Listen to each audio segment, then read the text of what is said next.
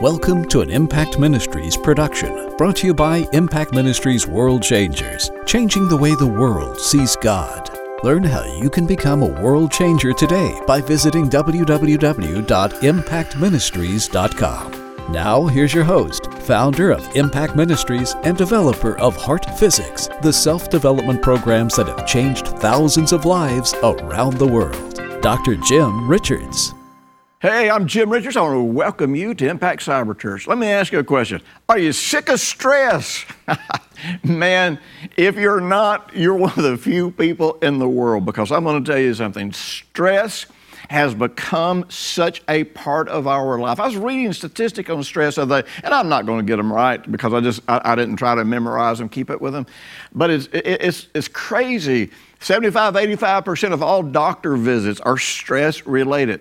Companies are losing, billions of dollars per year because of stress related things that are happening on the job. And the real truth is, everything about our society is pointed towards stress and pressure. And some sources say that 90 to 95% of all illnesses are stress related. I didn't say stress caused them, but I said they're stress related. Let me give you a good example. And I've read a lot of studies on this, and I have seen this. Got to remember, I've been in the ministry for over 45 years, and I had a clinic. I'm a health practitioner, and so I've worked with a lot of these. It's really interesting to see people as they get elderly who are their health is pretty good. Things are going pretty well. They're managing themselves, and then suddenly they have a big stress in their life. They lose somebody they love, or they go through some financial difficulty, and it's like overnight their health plummets, and before long, you're burying the people that you love. Matter of fact, it doesn't just happen to elderly people. It happens to everybody. You have some major stressor in your life. Some of you have heard me talk about it. Back in 2005, I was in an automobile accident, and there were things that happened to me after that accident that there is no medical way to explain other than the stress that my body went through, the physiological stress. So we have a tendency to think that stress is just emotional, and it's just about the way that we handle our emotions. But let me tell you something. Remember, there is a mind-body connection. Now listen, medical science doesn't get this. Medical science doesn't want to see the mind-body connection. Let me say, some medical science does, but most of your old school medical people don't get the mind-body connection. And your upper echelon medical people don't want to get it because they'd lose billions of dollars a year in revenues if they ever admitted that there was a mind-body connection. and the Bible talks about this mind-body connection. It talks about the link between emotions and physical and mental health. Well, to most Christians, if you even talk about that, it's like, bam, you're New Age, you're talking New Age. No, this is just biblical. But we have all kinds of biblical evidence, and we have all types of scientific evidence that points out this connection between the mind and the body, between the functions of the organs and the emotions that they influence, and it can go either way. The organs can influence the function of the emotions, and the emotions can influence the function of the organs themselves. And so there is a continuum there that affects our health. It's not just emotional. Sometimes people think that somebody who is struggling with stress and struggling with being overwhelmed, they think, well, you're just a wimp. You just need to toughen up. Well, I'm going to tell you something. There's a lot more to it than that. And I hate it when self-righteous people, usually the people who are making those statements are people who are fortunate enough to not have had health problems throughout their life. But I want to tell you something. We are living in a time, in a day of phenomenal stress. And here's one of the things too that I've seen so much. And I still do some work consulting in business situations. I still do some business seminars, and I still work with creative people one-on-one and help people develop themselves some. And one of the great lies that so many people have come to believe is that they are more productive under stress. I want to tell you something. That just is not true. Now, I know you would argue with it, and you'd look back to times where you are more productive under stress, or where you get productive once you get under stress, but I got news for you. That is learned behavior where you have actually, just stop and think about it this way. Let's say you're in high school or you're in college, and particularly in college, you're working a job, you got responsibilities, man, you got a midterm paper that's coming due or something, so you finally get a chance to work on that paper, and you sit up all night writing the paper, drinking Mountain Dew or drinking a coffee or whatever, man, keeping that caffeine going, and you get that paper written, and it's like, bam, you turn it in, and it comes out good. Well, once you link creativity and stress together, whether it happens biologically because cells that fire together wire together. In other words, once you have your brain functioning with two different things happening at the same time, then those begin to fire together because they become wired together. In other words, you start actually every time you want to be creative, there's something that happens in you that you wait until you're under stress. You wait until the deadline. So eventually you get to the place to where in order to feel creative, you have to stimulate your addiction to stress. You have to wait till the last minute because you have taught your mind, you've taught your brain, you've taught your body that that's the only way that you can be creative. And eventually you end up with a heart belief or even an intellectual belief of that. And so the only time you're creative is when you're under stress. Well, I want you to know that may be true, but you would be more creative and you would be healthier and you would live longer if you broke that addiction to stress, because the real truth is you will be far more creative if you're not under stress. As a matter of fact, studies show that people become the most creative when they are in a relaxed state of mind. As a matter of fact, when we're in a relaxed state of mind, we become open to God, we become open to our own natural creativity. Everything about us functions better when we are not under stress, because stress puts us in this survival mode. The blood stops going to the organs. The organs are not getting nurtured. They're not healing. We don't sleep like we're supposed to. Our body's not healing. Except all of these horrible things are happening. And for the believer, it makes it nearly impossible to hear from God because we are in survival mode. We have blocked the pathway from our heart to our brain, and we're not hearing what God is saying in our heart. We're remembering what God said to us some other time. We're remembering information out of the Bible, but we're not hearing the voice of God showing us how to manage ourselves in this situation, showing us the best solutions for the problems that we're facing today. I want to tell you something. God always wants to be ever present with you in whatever situation you are facing today, and He wants to lead you through that situation to the very best possible outcome. And I know many times you're praying and you're crying out to God, and it still doesn't end right. Well, if that's the case, and don't condemn yourself, don't beat yourself up, if that's the case, then you either couldn't hear the voice of God in that situation, or you heard the voice of God and didn't trust it for one reason or the other, or you trusted some other process more than you trusted the voice of God. Last week we talked about how that this isn't just any kind of peace. We're talking about the peace of God. Now, the peace of God, they're so very different from the peace that the world gives. Remember, that's one of the things that Jesus said. He said, my peace I leave with you, not as the world gives, but my peace. And you say, well, what is the difference? Isn't peace peace? No. A tranquil state of mind can come because you smoke some weed. A tranquil state of mind can come because you throw back 3 or 4 shots of Jim Beam. A tranquil state of mind can come because somebody lies to you and makes you a promise and you think the problem has been solved. A tranquil state of mind can come for a lot of reasons, and none of those reasons may include the fact that the problem is solved or that there are the resources that are available to solve the problem. You see, the peace with God starts with the fact that there is peace between you and God. It starts with the fact that you don't have to be afraid of God. You don't have to be afraid that God is going to hurt you. You don't have to be afraid that God's going to do something hard and mean to test you. You don't have to be afraid that God's going to bring anything painful into your life. That's where it starts. Secondly, because there's peace with God, then you know that all of God's resources are available to you for not only for your life in general, but for this situation. Now, the peace that God gives, see the word peace in the Hebrew in the Old Testament and in the Greek in the New Testament, both of these words are interchangeable with healing, with prosperity. In other words, all of the aspects or all the provisions of salvation are very much synonymous with the word peace. Well, why?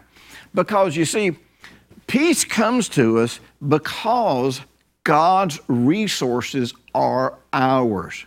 Because we are at peace with God, and therefore all that He has is available to us. And when all that He has is available to us, then we are going to have peace because we know that the resources to meet every need that we're facing is ours. Listen, that is the peace of God. That's not the peace that the world gives. Listen, let me tell you a little bit about this new series I've got. I think that this series is a game changer. It's called The Stress Antidote. Now, the only stress antidote is the peace of God. And in this series, there are 8 messages that I am telling you, they are power-packed messages filled with scriptural insight and understanding and even some exercises that you can do. Now, this series is part of a heart physics module. The only thing that's not included with this series are the heart physics exercises, which if you decide you want to get those, you can get those. But I'm going to tell you something. Within this 8-message series, you are going to get enough tools that you can turn your life around and you can leave the world of chaos behind. So be sure, if you're watching on YouTube, you can click and you can take a look at this. If not, go to my website, impactministries.com, and just look for the slider that's going to come up across the top on the way of peace, and check this out, because I'm telling you, God wants you to live in peace. And the majority of what God wants to do in your life, He can't do if you're not in peace. You can't do it. Living in stress and asking God to work in your life is sort of like taking a hammer and hitting your hand, and you're hitting your hand over and over and over, and you're deeply and sincerely praying, God, make my hand stop hurting. God can't make your hand stop hurting as long as you keep doing what you're doing. That's the way it is with the peace of God. When we get into the peace of God, we can experience all that God has. We can come to that place, we can connect to all of the resources. Now, there's a terminology in the book of Isaiah, as well as in the book of Romans, I think it is, and it describes people who live in constant chaos.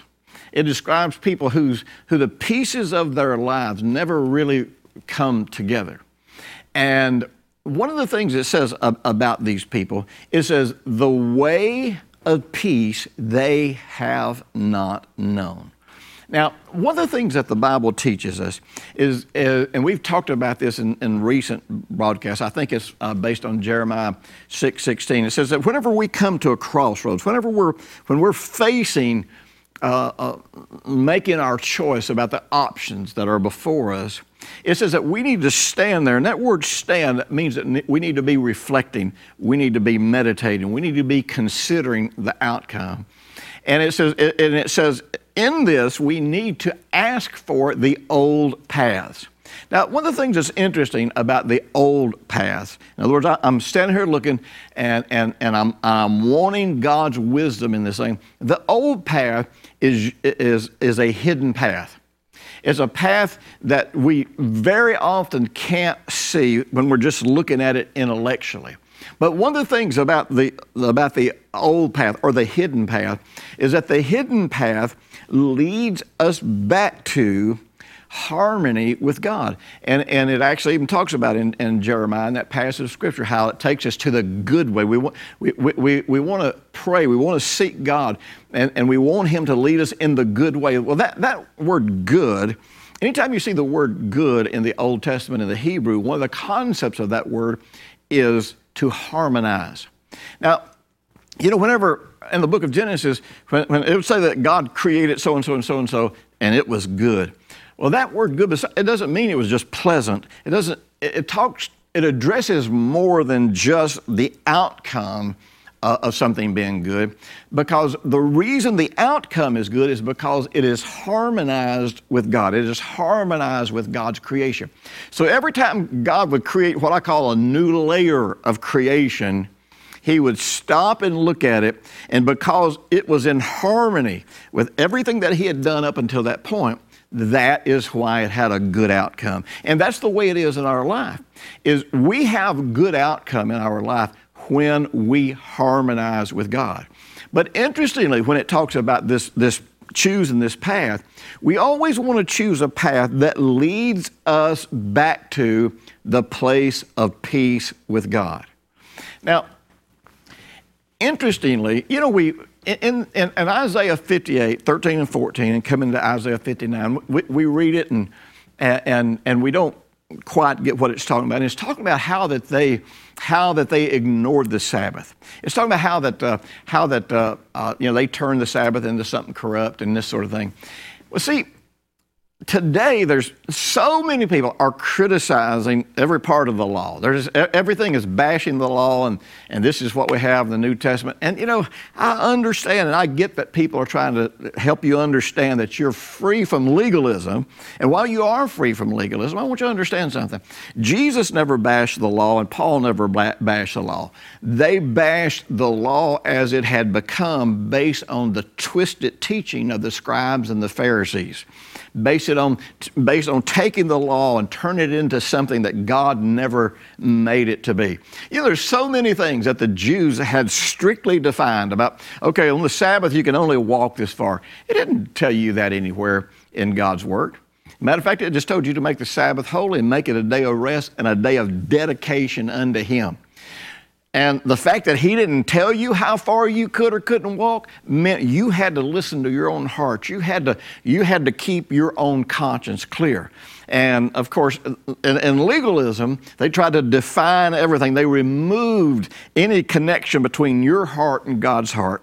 And so in Isaiah 53, it starts talking about this perversion of the Sabbath and how that people had become so corrupt. And it comes down to this, and the way of peace they have not known. Well, now let me say this, first of all.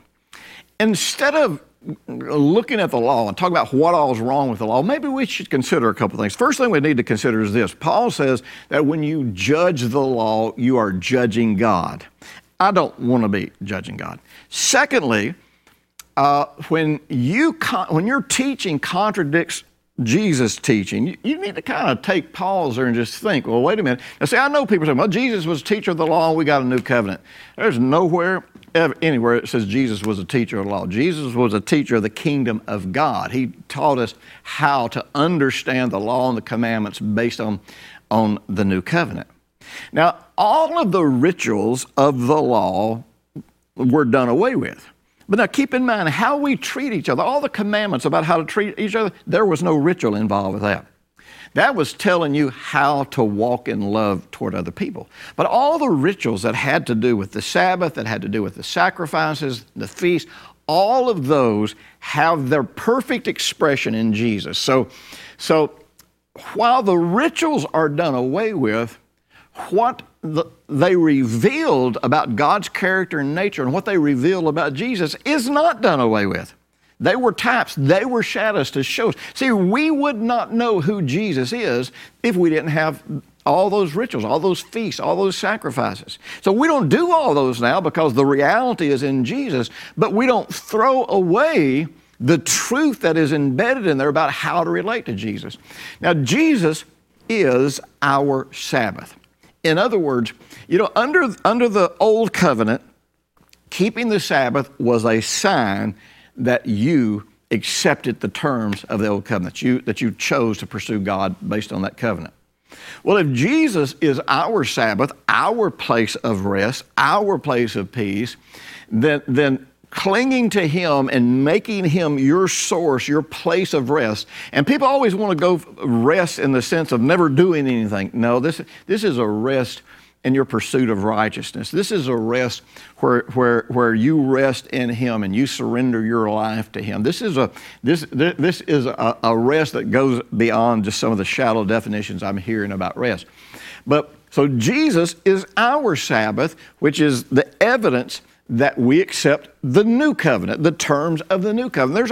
There's a lot of terms of the new covenant. Now, under the new covenant, walking in love, which is defined by all of these things in the Old Testament, in other words, how I'm going to treat people, walking in love is defined. It didn't go away, and not only did it not go away, but it actually, walking in love became the premier mark, the premier fruit, the ultimate expression of whether or not, in fact, you accept it and lived in this new covenant. The fruit of love. And love is not the way you define it or the way I define it. Love is the way God defines it. And when we walk in love one toward another, we're going to have peace with each other. When we walk in love one toward another, according to the Apostle John, our heart will not condemn us. When we walk in love, our heart opens up and we're able to receive and experience the love of God. So Jesus is our Sabbath. We are in a rest because of Him. And our ultimate goal is to stay connected to Him in a relational way. You know, it's really interesting. When you start talking about staying connected with God, many people are going to pop out this scripture in the book of Romans and says, nothing can separate us from the love of God. So they're going to say, you see, it doesn't matter what you do, nothing's going to separate you from the love of God. Well, wait a minute. That's sort of like saying your mama's going to love you no matter what you do. Well, loving you and having a relationship with you, loving you and being able to help you, loving you and being able to bring you or lead you down a path where your life gets better, that's two different things. And, just because somebody loves you does not mean they can bring any benefit into your life. The question is, do you love them? Are you open to them? You see, people who understand the way of peace, these are people that are committed to not only experiencing peace with God, but they're committed to being peacemakers. They are the ones who they don't want to violate their conscience. They always want to walk in love. If possible, they want every situation to end in peace, not in compromise, not in just the absence of conflict, but in peace, because they bring God's influence to any situation. See, God has called us to walk the path or the way of peace.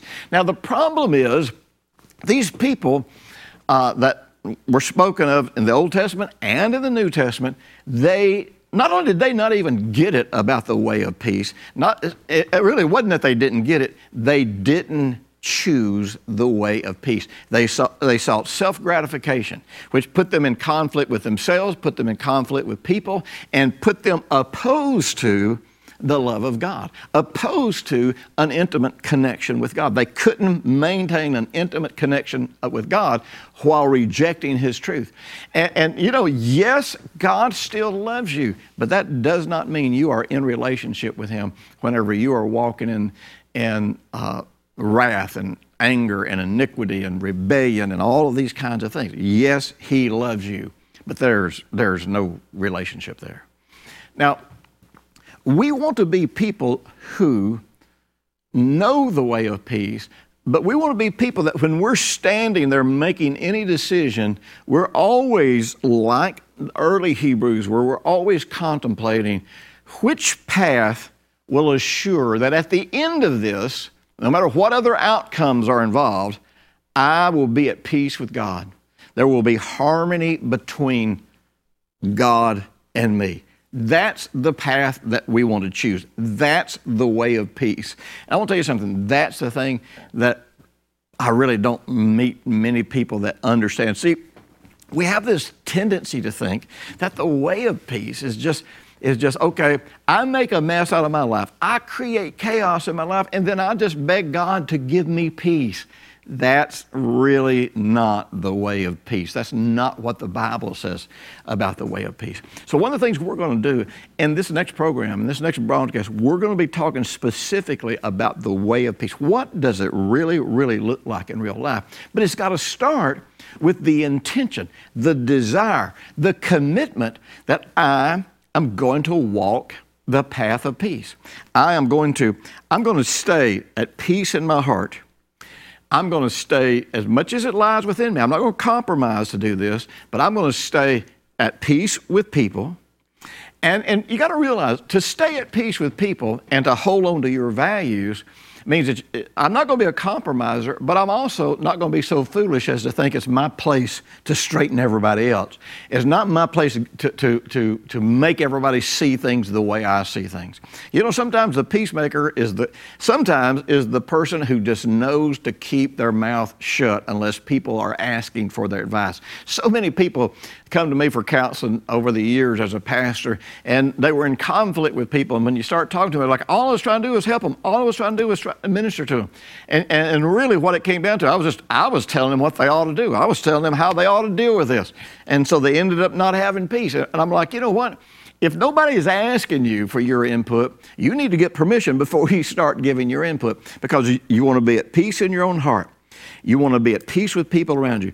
And you want to do everything you can to guard this peace between you and God, because when there's peace between you and God, you have this overriding realization that you have access to all of the kingdom resources. And see, John said when we violate our conscience, i.e. lose our peace, that our heart's going to condemn us. When we don't walk in love, we hadn't done anything wrong to anybody. We haven't, committed any offense. But he just says, you know what? When you don't walk in love, he says, your heart's going to condemn you. And he says, and when your heart condemns you, you can't receive the request to your prayers. You can't receive it. You can't take hold of it. It's not because God has rejected you. It's not because God's withholding it. You can't take hold of the resources of God whenever your heart condemns you. Listen, make the decision. Pray this prayer. When this broadcast ends, pray the prayer. Father, I commit myself to the way of peace. I am committed to having peace in my heart. I'm committed to being at peace with you. I'm going to be a peacemaker. I'm going to start walking the way of peace. Listen, if you will, when this broadcast goes off, it won't take you 10 seconds to be sure and click the subscribe button, because when you do, thousands of people all over the world are going to have an opportunity to hear these messages and connect to God in the way that you are. You can help me touch so many lives by doing this. And listen, be sure to share these broadcasts with people, send links to people, minister to as many people as you can. Let this be the message that you send to people to help them find this way of peace. I'll be talking to you again next week. Thanks for listening to the weekly Impact Ministries World Changers podcast with Dr. Jim Richards. If you like what you've just heard, we encourage you to share our web address, www.impactministries.com, with friends and colleagues. Be sure to check out the resources section of our website for previous podcasts and our videos. Join us next week for another great message by Dr. Jim Richards.